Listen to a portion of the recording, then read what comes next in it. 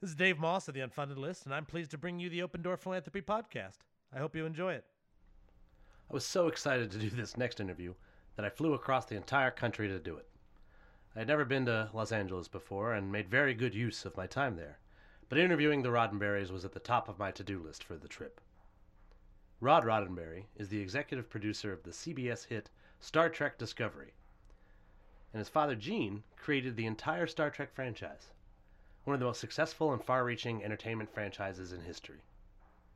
It's also one of the most forward-thinking franchises. Most science fiction is about horrible monsters and disasters befalling us.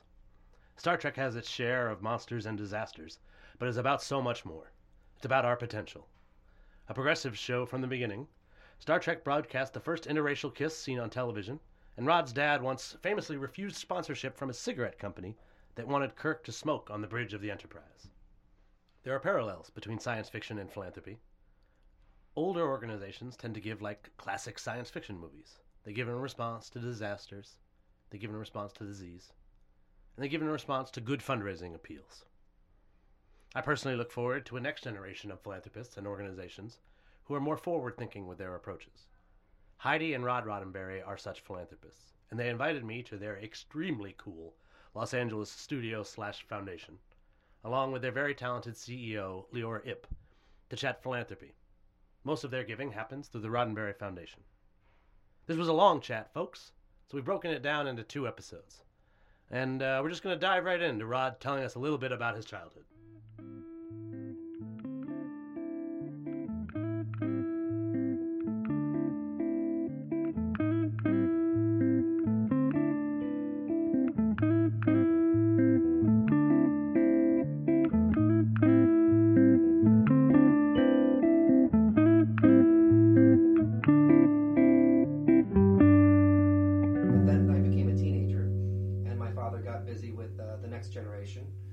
Star Trek The Next Generation, and we saw less of each other, and I got into my heavy metal music and thought I was, I knew everything and was cooler than anyone, and we would butt heads, and then he passed away when I was 17.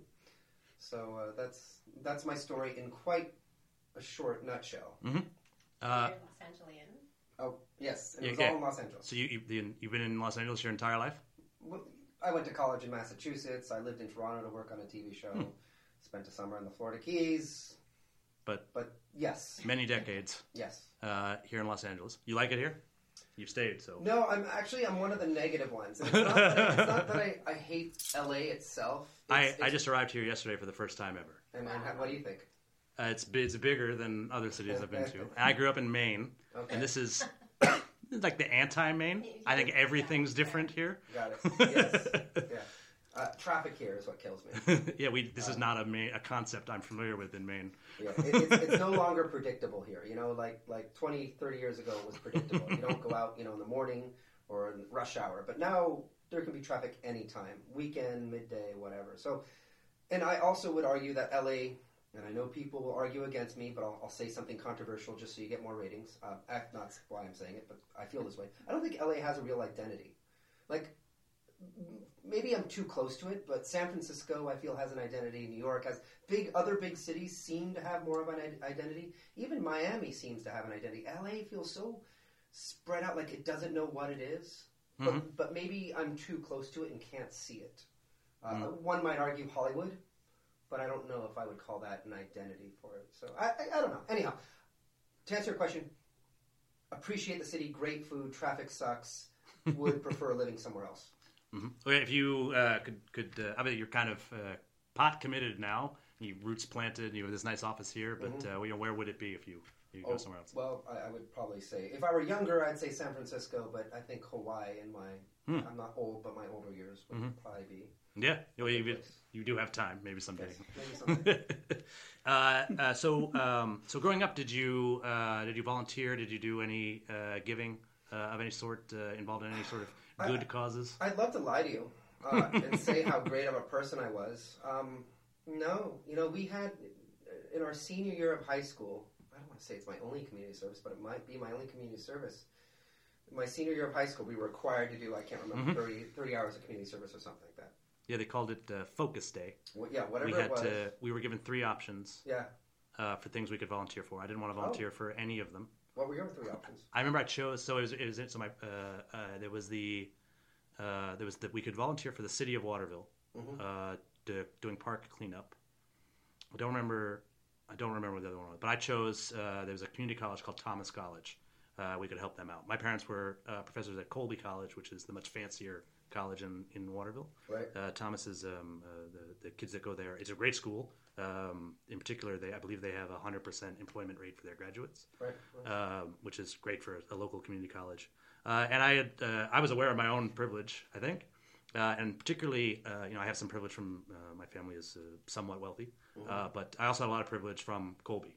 They offer a lot of stuff to not just to their faculty and the people who work there, but the children of their faculty. Later, they paid for me to go to Dickinson College. Oh wow! Which is not inexpensive. That's awesome. And it seemed that Thomas College was the right place for me to go interview. And I remember when we got there, no one had really told Thomas. They didn't have a very good. They didn't know what they wanted us to do, so we moved a cord of wood about 20 feet. I don't understand what that. You were from Los Angeles. A cord of wood. I have no idea what you just said. In order to survive the winter, we burn wood to stay warm. Like back in the caveman days. No, there's still. I'm kidding. Gas isn't. You can't 100% guarantee that it's going to work every single time, and if it doesn't work, you freeze to death. So we tend to keep a lot of firewood around. And a place like Thomas had a lot. So a cord of wood is, I forget exactly the measurements, but it's a huge pile of wood. Got it. and I think they wanted it a little bit closer to the building, and so we moved it about 20 feet. Unsupervised. I remember Jason George threw a piece of wood at me, and got me pretty good. Got me pretty good. Just give me right in the face. Give me a pretty good. I don't know if you've ever been hit by a. No. It sounds like a good friend. Well, and I could think things like that. I think the lesson here, forced volunteering, especially for folks in that age group, probably not the best way to engender a lifelong. A life of service, right? Yeah. Do you remember the first time that you gave anything? And I'll be pretty broad with this, right? It can be a lot of folks that I've asked this question to, it's been a Christmas gift. But the first time that you've given something to somebody else because you wanted to. Oh man, it'll make me sound like such a horrible person. I can't. I don't want to paint myself as someone who was terrible and never gave anything. I can't remember the first time. I gave perhaps a birthday gift. Sure, I don't find that as a very powerful story. Not only that, I think when I was a little kid and went to the store or went to birthday parties, the gift my parents usually got the gift or my mother got the gift. It wasn't like oh Bobby really loves fire trucks. I think he loved this fire truck. Yeah, wow. I don't know I don't know how to answer that. Yeah, it's I didn't think it would be that tough. This is hard. I ask everybody this question, and everybody has a hard time with it. If they're honest. Right. Yeah. And actually, some people do they think they take it as an opportunity to tell a story that makes them look very good. And I usually interrupt them and be like, "No, please tell me the real story of the first thing." It's almost. I mean, for some folks, they volunteer. They decide they chose to go volunteer somewhere, or honestly, lots of times I saved my allowance to buy a Christmas gift for my parents. I mean, I'll tell you the thing for me. I saved up some money and I bought a Hanukkah gift for my mother. Wow. Which I bought her dangly sterling silver earrings. Which was, I don't know, a nice thought. I think I was just like, I'll get her some jewelry, right? It didn't occur to me to think like what kind of jewelry she likes to wear. I've gotten better at identifying her style, but I'm pretty sure she never, not even to humor me, wore those earrings. Wow. It's the thought that counts in theory. I found old cards that I wrote to my mom and dad, like on their birthday and stuff. So I think that's as good as I can make myself seem. I think. That's fine. So shortly after your forced volunteer experience, you went to Hampshire College. I did in New England. Not that far from. So I went to boarding school, not that far away, and I'll say it's not that. It was only about 4 hours from where I grew up in Maine. Got it. Where exactly in Massachusetts is Hampshire? Amherst. Sure thing.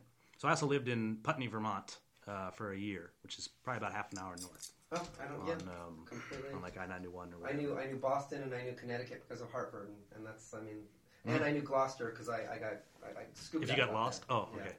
Yeah.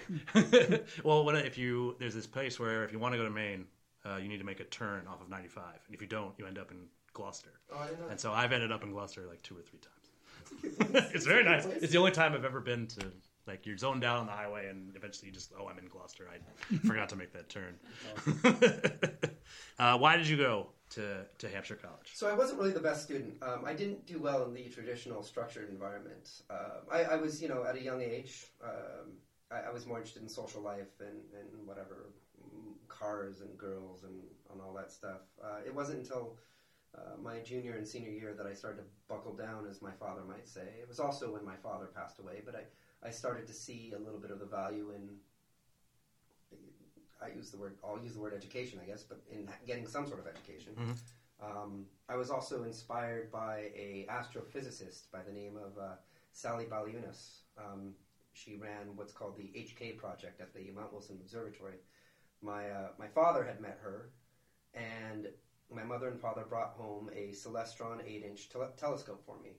And not because I was interested in astronomy. Astronomy was probably the first class I ever took that I really enjoyed and did well at. And it's the 101 style, but it was so neat to hear that it takes 109 Earths to go across the diameter of the sun, and these sorts of like broad facts that blew my mind. And I did well in that class, and they brought home a telescope, and they had Sally, an astrophysicist from the Harvard Smithsonian, teach me how to use it. And then she offered me a job working in Mount Wilson as a telescope operator. And so I spent one of my summers doing a terrible job because summer was a time to play. Mm-hmm. So I would stay up all night operating the telescope. Then I'd go out and play, and I burnt out in like a week and a half. But anyhow, Hampshire was a very non-traditional school.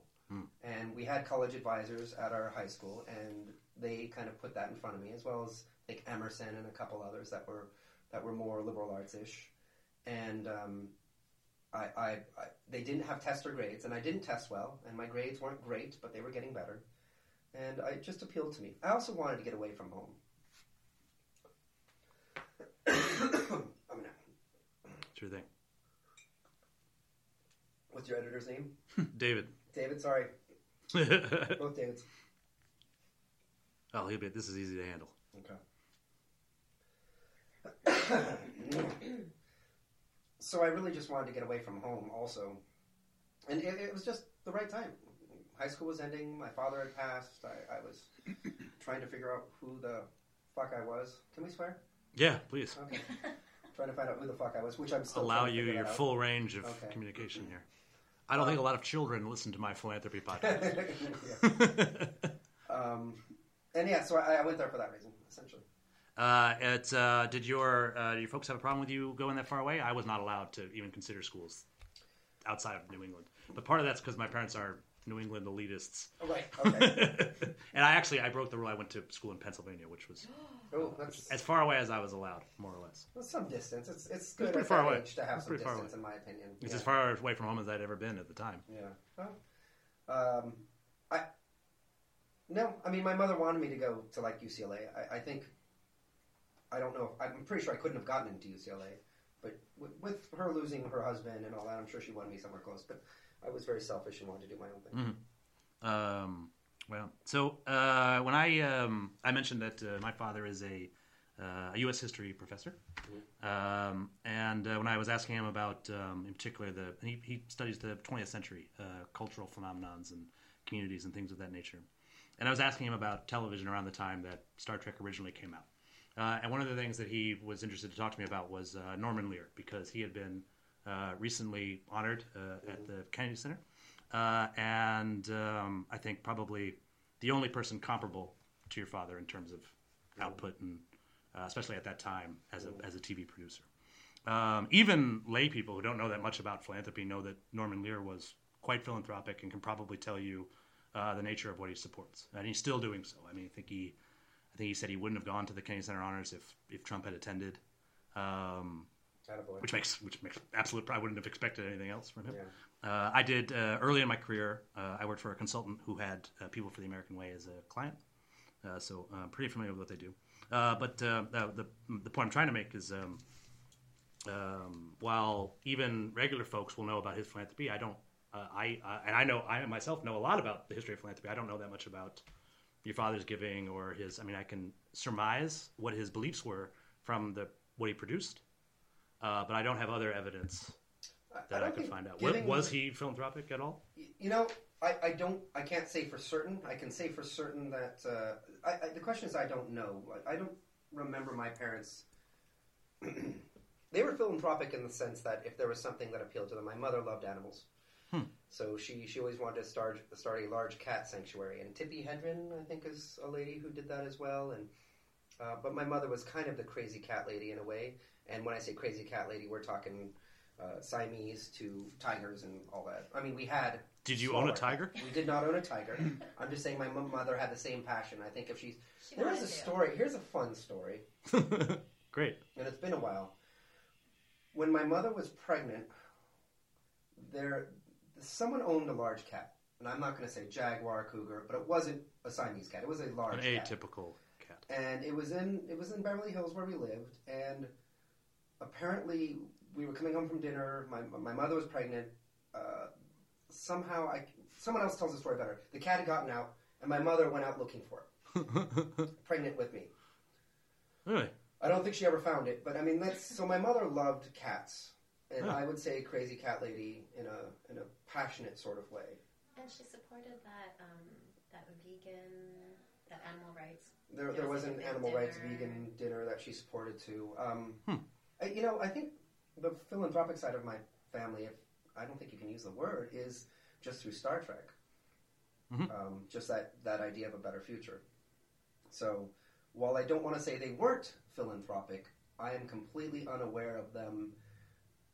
There was never a foundation, a Roddenberry Foundation, before now or before recently. And if there were things they were passionate about, they supported it. My father was a member of the police marching band committee because he had been an officer. I learned that. So I know they supported that. They supported things that they kind of knew and liked. But the cats are also part of the story about how the foundation started. Sure, which is kind of an interesting. So my mother wanted to start something called the Gene Roddenberry Animal Sanctuary, GRASS, and it was for large cats. And this is after Jane had passed. This away. Yes, and she wanted to have a farm with lions and tigers and not bears, but oh my. In LA, and the logistics and the reality of it just weren't possible. You can't just feed them a bowl of tiger chow. They have to have meat, and sometimes it's horses. It has to be large. Probably a large amount of. This is a big animal. She loved all animals, so she didn't want to kill horses to feed tigers. And it was just sort of this internal, ongoing joke in our family. That, she will do the Gene Roddenberry Animal Sanctuary. I will do the Gene Roddenberry Chicken Sanctuary, and I will throw chickens over to the tigers. Every time I'm there. That's not a funny joke, but that's my...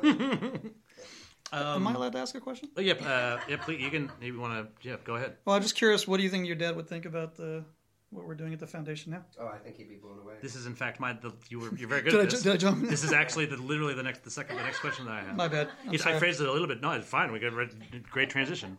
Is the foundation still supporting cats or animals or... Not specifically animals, but I think... Wild Aid. That's not the core. Yeah, it's not the core. We support a broad number of things, and when you talk to our lovely president and my wonderful wife, Heidi, she can get into that, and Leor can get into more of that. Mm-hmm. But, no, in terms of my father... I wonder if my father was a philosopher, more than a writer, more than a producer... certainly more than a philanthropist, and that's what he really loved doing, ideas and talking about people and whether it's politics, drugs, sex, war, he liked going into the absurdities of that and what it was like 50 years ago and what it will be like 50 years from now and how absurd it is the way we look at things now and how our perspectives, I'm sure, will be very different 50 years from now or 100 years from now. And he really loved challenging people's with those ideas. He'd always sort of take the extreme, not simply to raise eyebrows, but to get people to think outside the norm. I do think that there is a lot of ways that we can be philanthropic beyond writing checks. That word can have a very broad meaning. So, and in particular, I mean, so you can make a gift.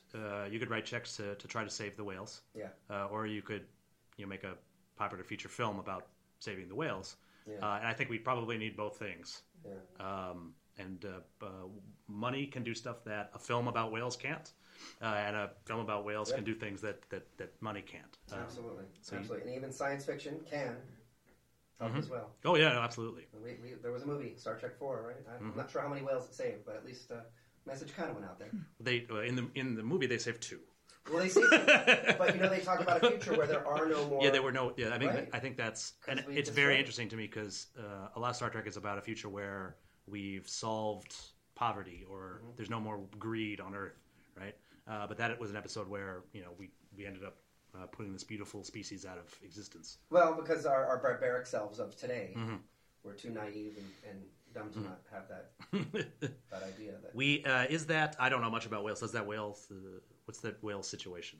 Was that the humpback whale in that movie? Oh yeah, it was. Humpback whales. When I was reading about you, I noticed that you do share something in common with Dr. Stone. You dive a lot and clearly are interested in the ocean. Tell me about the Roddenberry dive team. I know that it exists. I couldn't really figure out what it was. I've never. I've been underwater before, but I've never actually dove or done anything of that sort. Well, it just came from my passion for diving. I got certified in '93. I love the ocean. I love the feeling, and you can make all the comparisons of being in zero G. I love the idea that we're exploring strange new worlds. I mean, there's this perfect parallel between Star Trek and scuba diving, and it's not that I'm a fanatic per se about Star Trek. It's just that in my life, those are two big things, and they go hand in hand. So I get to explore. I get to see crazy alien life forms. I'm a fish out of water, whatever the inverse of that is. I'm a human in water. But for me, it's my place of zen. I'm not spiritual. I'm not religious.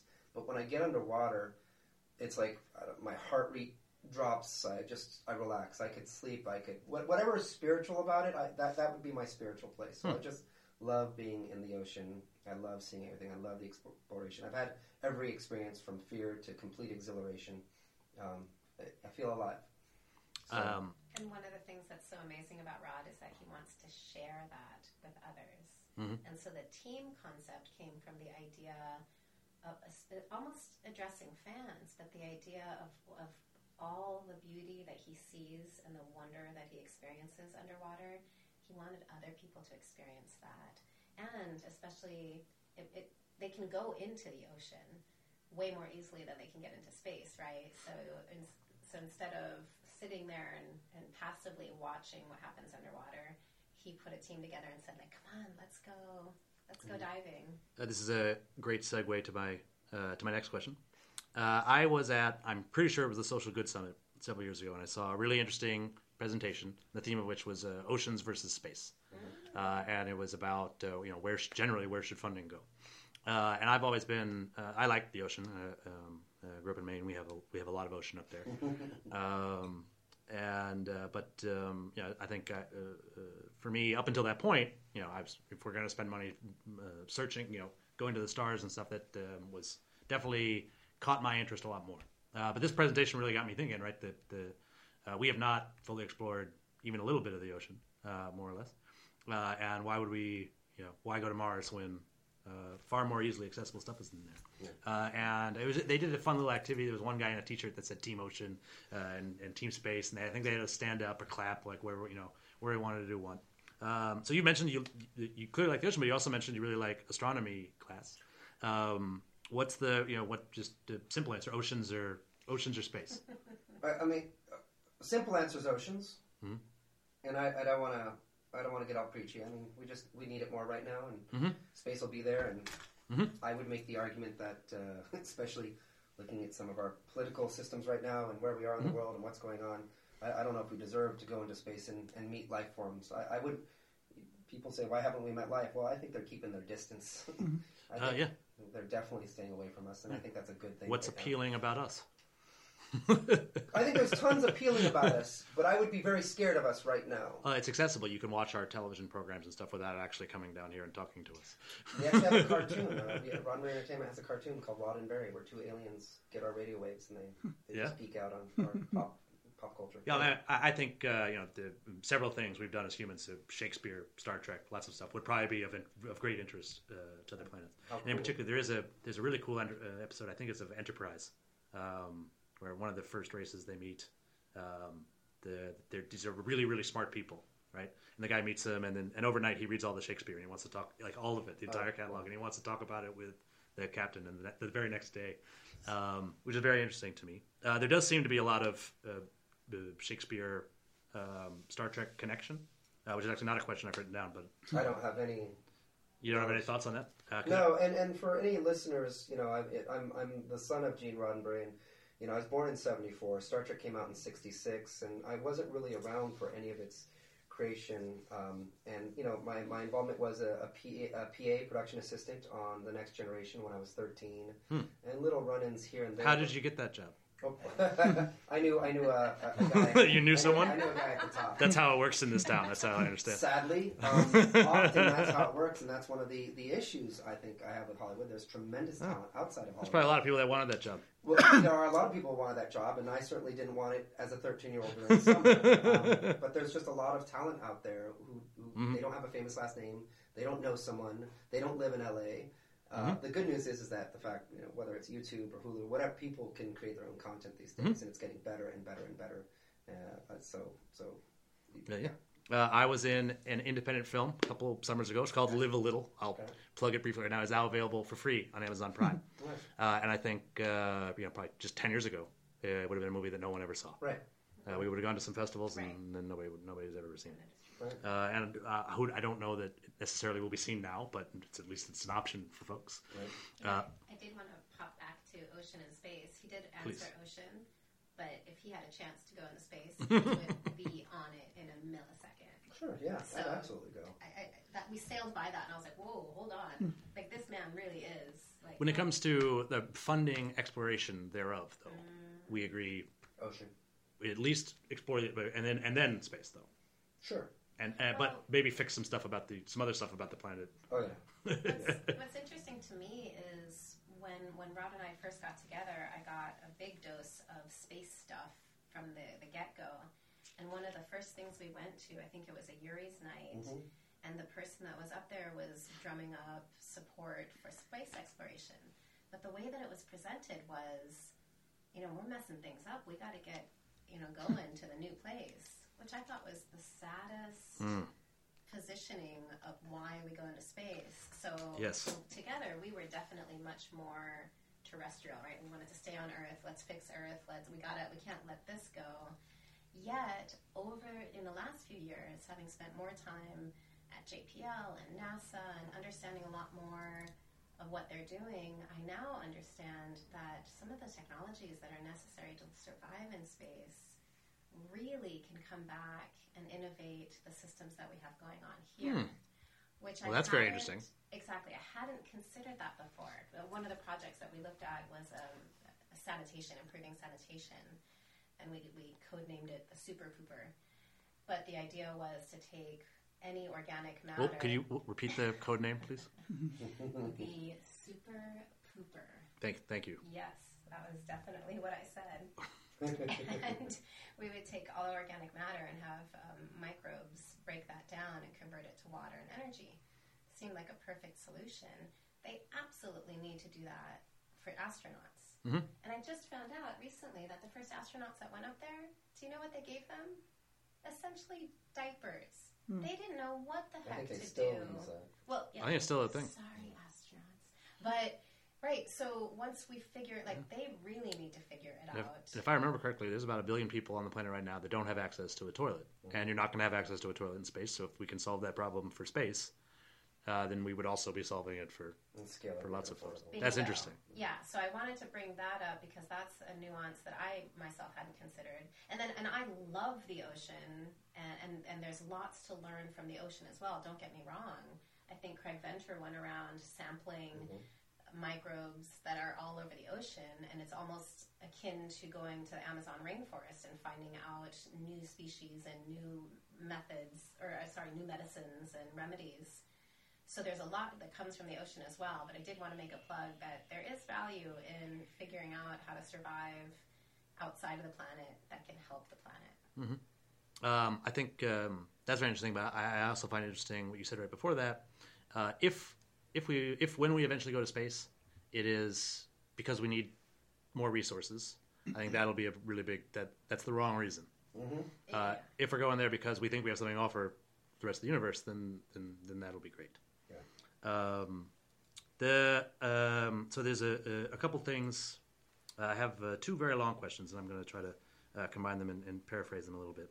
But there's a number of reasons why people make large grants or make gifts at all. One of the biggest reasons is religious giving. I have a stat here. 70% of all giving in the U.S. goes to religious institutions. Oh my God. I just said, oh my God, I'm an atheist, but oh my God. Mm-hmm. I say, oh my God, all the time. Just say, holy shit. I say Jesus all the time, right? I'm Jewish. I'm like, Jesus. But like, I don't know, I picked it up on TV or whatever. It's funny, it doesn't necessarily surprise me, because when you were asking questions about the first charitable act that you've done, the first thing I thought of was... alms or something? Well, whatever the collection plate is called? Yeah, well, not necessarily tithing, but if you're in a church community, that's where I've seen it modeled youngest. Please don't do that. Sorry. Not a problem.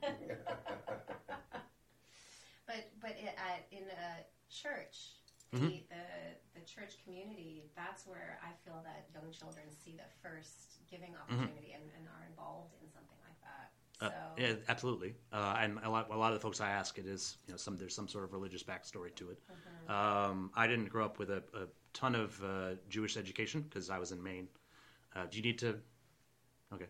So there weren't a lot of Jews around. It was we did have a temple in our town, but it was conservative and. There's a joke in the Jewish community that every town has to have two temples, one that you go to and one that you would never go to. Otherwise, you can't go at all. And we only had one, so we couldn't. None of us. So there's, I think there's pros and cons to that much giving being religious. One, it is a really good way to teach young people about giving, assuming that that's what they're doing. Mm-hmm. And I'm not saying they're not. I'm just saying it's not the best way, but it's not the best possible way. I think it's the best current way that we teach young people about giving back and these sorts of things. We do a really good job of getting them all of the different faiths, give them in there young. In the Jewish community, at your bar mitzvah, you're almost always encouraged to raise some money and again, give a gift. I got some bar mitzvah money, and I was encouraged to be quite generous with it, which was the beginning of my. I like to joke I'm the original millennial philanthropist because I made a 5-figure gift in 1994, wow. And if Mark Zuckerberg can prove that he can beat that, then I'll give it to him. But wow. yeah, we are. I got started very early with this stuff. So one of the things that concerns me about philanthropy, and I want to hear you. I'd like to hear both Heidi and Rod talk about this, and Lior as well, if you want to jump in. Well, I think 100 years ago, pretty much all giving was entirely religious. And we've, I think now there's some secular giving. There is one of the newest trends that concerns me the most is corporate giving. Concerns you? Yeah, quite a bit. One, it has an outsized reputation. A lot of the folks that send proposals to me at the unfunded list have applied for money or are trying to partner with some sort of corporate entity. And one of the things I notice consistently is that they really do not understand that more or less corporations don't really do philanthropy. It's basically the opposite of what a corporation is set up to do. Right? They're to make money, not give money away. When they give money away, it is in service of their bottom line. Mm-hmm. One of my least favorite phrases is double bottom line. It's not possible. That's not what bottom means. Mm-hmm. If there's a line below it, that's the bottom line. And I think there are lots of ways this can be very good, right? If the cause can help sell that product, right? But there are causes out there that can't help sell any products. Right. And that there might be some corporations out there that need to be shut down and philanthropy might need to play a role in that.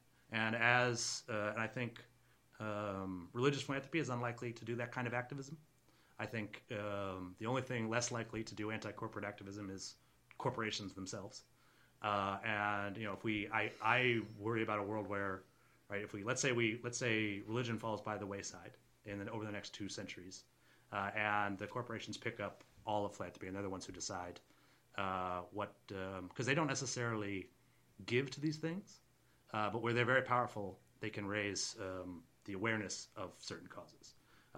Just to have some quick numbers, foundations give about 60 billion every year, corporations 15 billion, individuals like 370 billion. Really? Yeah. Wow. It's and hardly anybody. I like to tell everybody that. I don't want to assume they know it, because almost every time I tell people that, they're really surprised to hear those figures. Particular fundraisers, they just don't know where these piles of money are. Individuals by far is your best source of income. They're the easiest people to raise money from. If you lose one individual, it's easy to find another one, right? Whereas, right, for certain folks in certain issue areas, there's only like 2 or 3 foundations that are going to fund that. And if you upset the wrong people there, then that's it. That's the end of you and the good work that you're doing on your cause. And with corporate philanthropy, you could possibly upset an individual or whatever, but you could also just become, right, you're not helping them sell their product anymore. They're going to stop. Because right now, for a lot of them, it's easier. So when Star Trek first went on the air, it was right. There was no Netflix. There was no other things like that. It had to be supported by advertising from large companies, Procter and Gamble. Right, cigarettes and booze. Yeah, because back then you could go out. If a representative from Procter and Gamble could come out and say, "Hello, I'm a corporate man, and these are our products that we sell, and you trust me because we are a well-known company, and you should buy my products." And those commercials worked. You obviously can't do something like that, so they've all had to get a lot cleverer. And somewhere along the line, they found out that you can basically use your advertising dollars to get far cheaper advertising by supporting certain causes. When there's synergy. And some of it's good. It could end up being good. But I think one of the questions I ask myself when I'm doing due diligence on a new nonprofit, and this is, I'm not just saying this because of where I am. This really is a question I ask myself. I call it the Star Trek question, and I say, is this a nonprofit that's ameliorating? That's my diplomatic term for Band-Aid solutions, or is this a nonprofit that will help us get to the first episode of Star Trek? Right. And I don't encounter a lot that are Star Trek nonprofits, because that's, it's a little pie in the sky, which makes it hard to get funding for.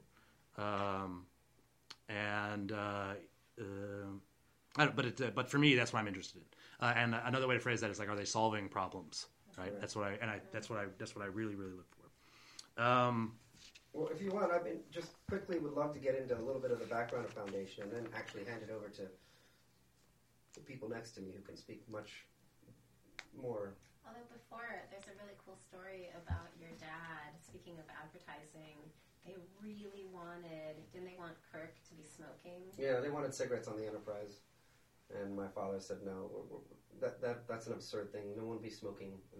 They obviously won't be smoking, and that was the reason why. Because he smoked, and he knew how bad it was for him, and how stupid it was, and how we as human beings just won't need to have that sort of fake need for that crutch, that need for sensation in the future, because we will be better people by then, and we won't need to take the edge off of the cigarette, because life will be better for all of us. Mm-hmm. So he said no to advertise, or at least no to having cigarettes on the show, which ruffled a lot of feathers. One of the things that's always interesting to me when you watch older movies and stuff is how often you see cigarettes on the screen, and now I don't think anybody's making anything where anybody's smoking. If they are, that's a bad, undesirable character.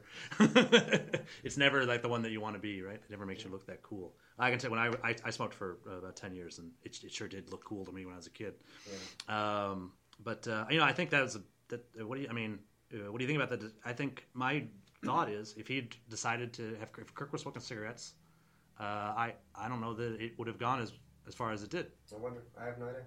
Because you're right. I mean, this was one of the things that makes it stand out from other science fiction and almost everything else is, right, that it was about a better world in the future, right? One where we don't have a crutch like cigarettes. Mm-hmm. And this is one that we actually more or less have moved past.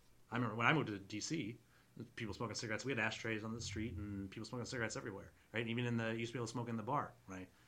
That's so weird to think about. I used to, at the airport, there would be a smoking room. And when I was a little kid, I kind of remember people smoking on airplanes, and certainly I remember there being ashtrays. That's right. Because a long time after you couldn't smoke, there were still ashtrays. That's very interesting. I'm interested to know what your thoughts on the role that advertisers play, in the work you do. They made more or less all of this possible. If it weren't for advertisers, you would not have the resources that required to run this foundation. Sure. It's a long path to make. But without that, the revenue has to come from somewhere. Sure. And if it wasn't for the Baptist Church, my father probably wouldn't have been inspired to go and think about the world in the way he did. Mm-hmm.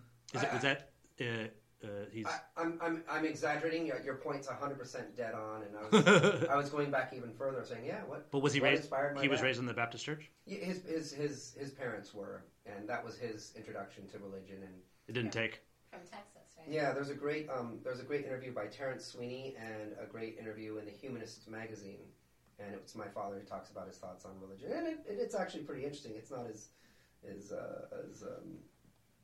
he talks about it fairly openly and what made sense and didn't make sense, and his concept of God towards the end of his life and what God could be or might be. It's a very interesting article. That is interesting. Yeah. I read a few places that he was, a couple different things that claimed he was an atheist, and for all I know, he identified that way. I never met him, obviously. But Humanist was the more public term. I think the person that created that show and a lot of those episodes must have had, I'm sure he didn't believe in like a God with a beard that makes commandments, but there was a lot of heavy spiritual stuff. It's interesting that you say that. So yeah, it was all. I mean, when I see it, it's about false gods. Mm-hmm. So yeah, that's one way to get at the truth, I guess. Yeah. This is very interesting. I have just a couple more questions for you. Then we go to Heidi's questions, and then finally, there are some least some interesting. questions for you. Shit, you're gonna get all the good stuff. It'll be very interesting. Pardon my language. Well, so edit that one, David. Sorry. As far as I can tell, one of the larger gifts that you made originally was to support some sort of. I meant to write the name of it down, but a stem cell research facility of some sort. Yeah. So. We still do. Yeah. I was one. Am I correct? It was a $5 million gift. Yeah. Was this one of your first large? That was our first. I think that was our very first large one. In my entire life, I've given away about $5 million. Well, we our I guess our endowment, we've kind of got that. And I'm very proud of that. I brag about it. It is spectacular. Whatever people give, why they give it spectacular. Why did you choose stem cell research?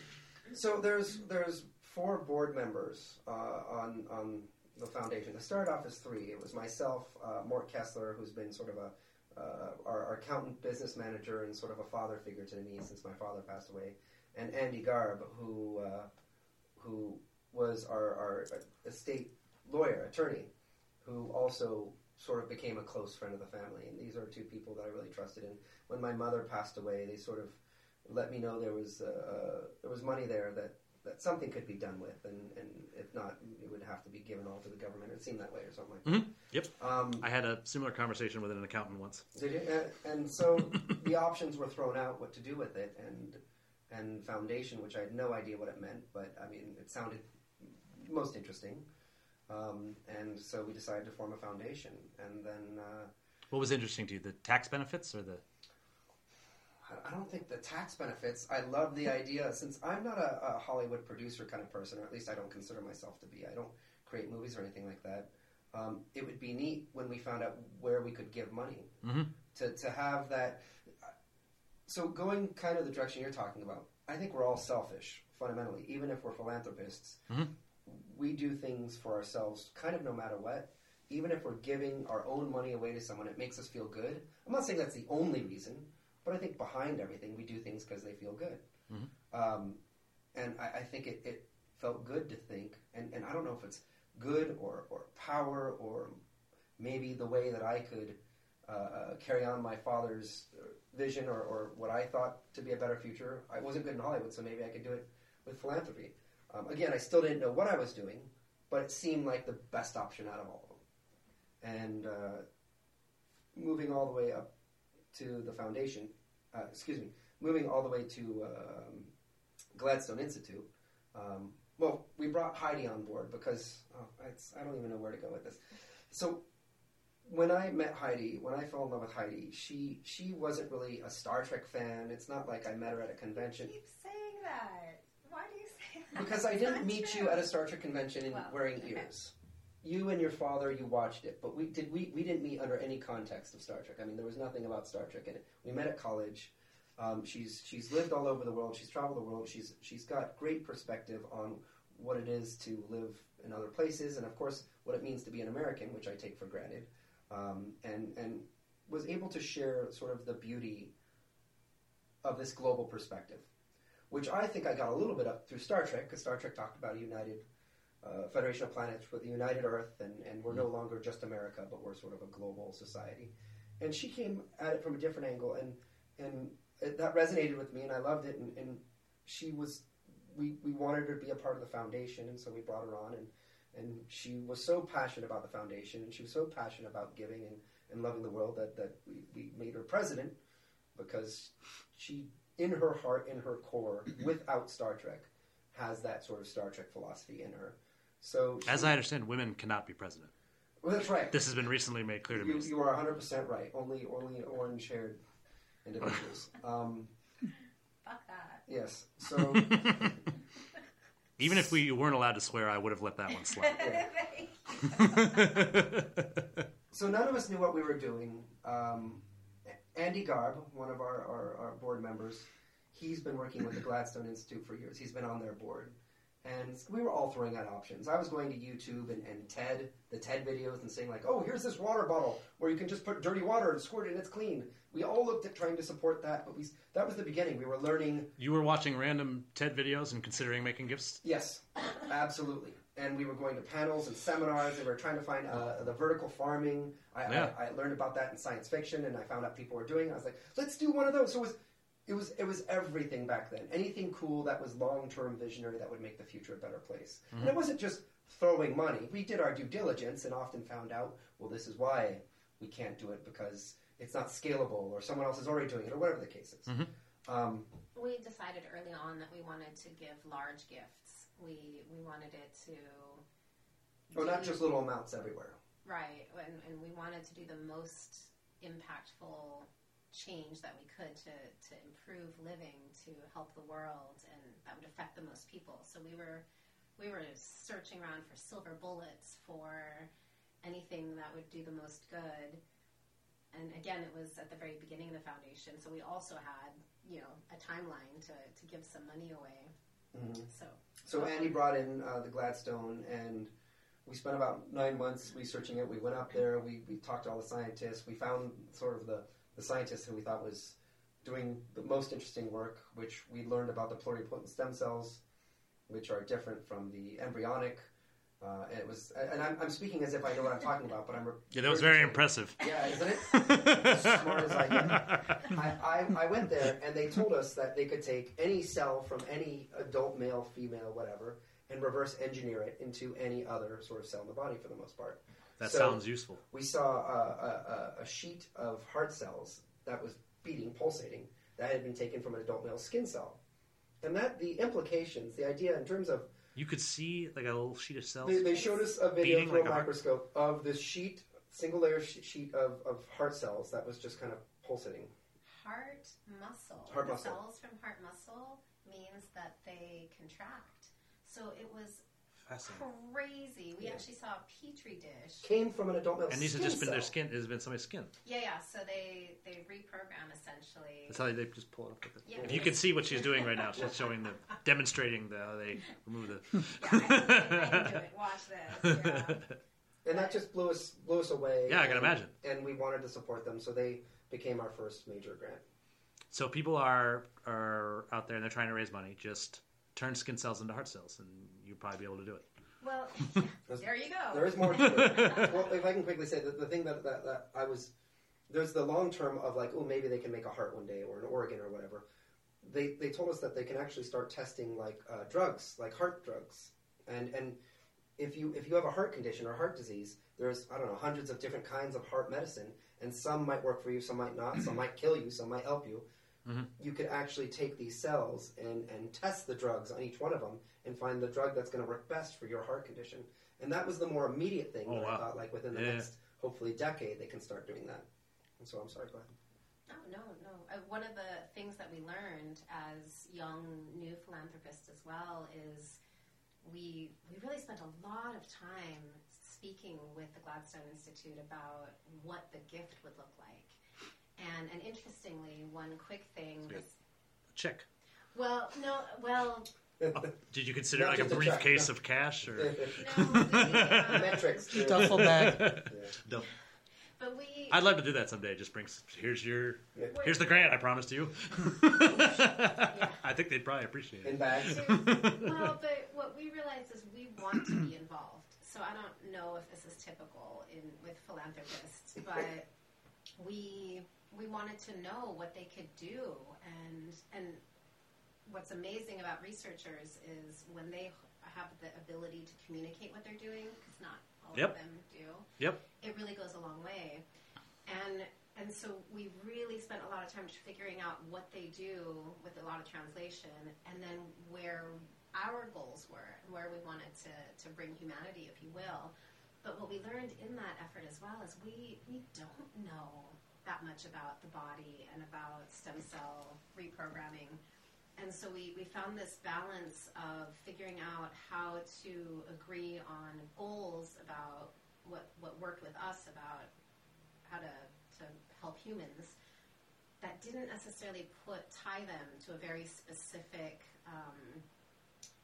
line, if you will. So we gave them some freedom, if you will. And what was cool about that, because the heart was as a big part of the goals about figuring out, like, how do we repair a damaged heart, like with a heart attack or something. But because we didn't want to tell them how to do the science, because we don't know anything about science, so we just learned as philanthropists that you want to be careful about how you write any of your grants and what the specifics are, because if you start messing with the core expertise of the grantee, now you could potentially are taking them off course. And so what happened with us is there was research going on. I don't remember what the original goal was, but by almost accident, they figured out a way to reprogram a cell into being an insulin-producing cell. And that wasn't the original goal. However, it has huge implications for diabetics. Yes. And so by having this sort of flexible framework about allowing them to do research while still kind of running towards goals that get to people as quickly as possible, this one all of a sudden funded this just had an offshoot now about figuring out how we can have this insulin-producing cells really get into the body and help with diabetes. So that was a really cool thing that we learned about how you can fund science and support it and have a loose enough framework to let them come up with discoveries that then can be a whole new thing. Fascinating. So that is, I have one more question for you, but I have it's actually one that I have for everybody. So I'm at the end. We'll come back and popcorn it. I'll go. I have a few questions for Heidi, and then a few questions for. I do have. They're on the.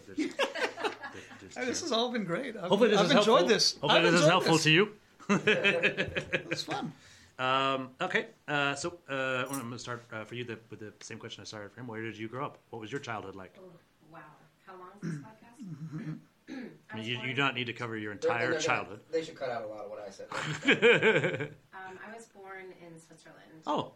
But I'm an American birth abroad. So when Rod made a reference about me being an American. So you're a natural-born citizen? What do you mean? I'm not sure. I'm definitely born in America, so it's never been something I had to think about. Yeah, no, I am born in Switzerland. Are you acte de naissance. Are you eligible to be president, I guess? I don't think so. You're definitely not because you're a woman. Right, but... well, I took the best I could get. Was down here. Yeah, no, I think it's one of those rules where I'm not born on American soil. It's so McCain was also not born on. Oh. He was born in Panama. Maybe I can. Because he was a military, and he was. I mean, you've made a great president so far. Mm-hmm. Thank you. That's clearly not a requirement to be president of the foundation that Right. No, here we're pretty cool. So you were, so your parents were Americans and you were born in Switzerland. Correct. Yeah. What were they doing there? Were they?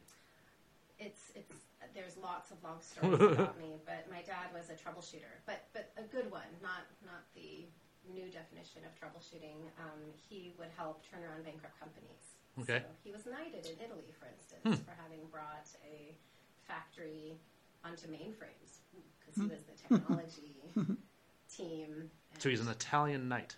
Yeah, he was knighted in Well, Italy. There's something to say. Honey's at parties nobility. Yeah, I didn't realize.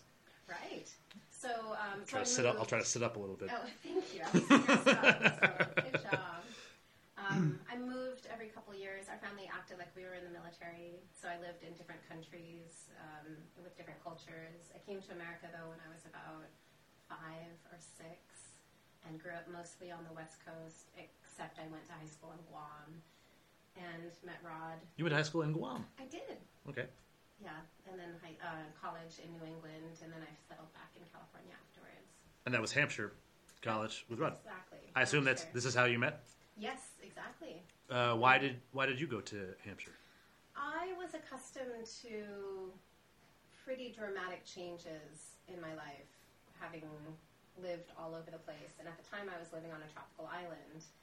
And Western Massachusetts is the opposite of that. Exactly. For some crazy reason, I thought I might enjoy snow. That didn't last You didn't? too long. I'm more of a tropical girl. It's ironic the since snow. I was born in Switzerland. The snow is very pretty. It is. And at the beginning, when you encounter it, it's very interesting and it can be fun. But one of It's cold. one of the things I learned about Maine is that we like winter in December and a little bit in January, and not so much in February. And March starts to become a problem. Yeah. And often our winter up there would go into April and May. I remember some snowstorms in May. Wow. And that's just. My dad used to joke that we made March in Maine for people who don't drink, in case they want to know what a hangover is like. I think he probably didn't say that originally, but That's awesome. I like to give him. I first heard it from him. So, do you remember how you and I met? At Nexus. Yes, specifically. But Where? Do you know where we were? I don't remember. We were in the elevator at the White House. Fun. But had you already spoken with the foundation? No, I don't. I knew nothing about it. I didn't know. I didn't even know that you were a member of Nexus. I was on so I am quite close with Rachel. Mm-hmm. I was in fact on the original organizing team for the very first Nexus. Co-founder of Nexus. And I even lived in Rachel's house for 3 months. So I usually would know like who was coming and stuff like that. And I had no idea that you were coming. I was working for Public Foundation at the time, and Sergio gave a talk that morning. And he got in the elevator with me, and I remember he asked, how did I do? And I said, terrible. Of course, you did terrible. You always do terrible up there. He's a funny guy. We have a similar sense of humor, and I think that's what he wanted to hear. If I had said, "Oh, you did great," he wouldn't have believed me.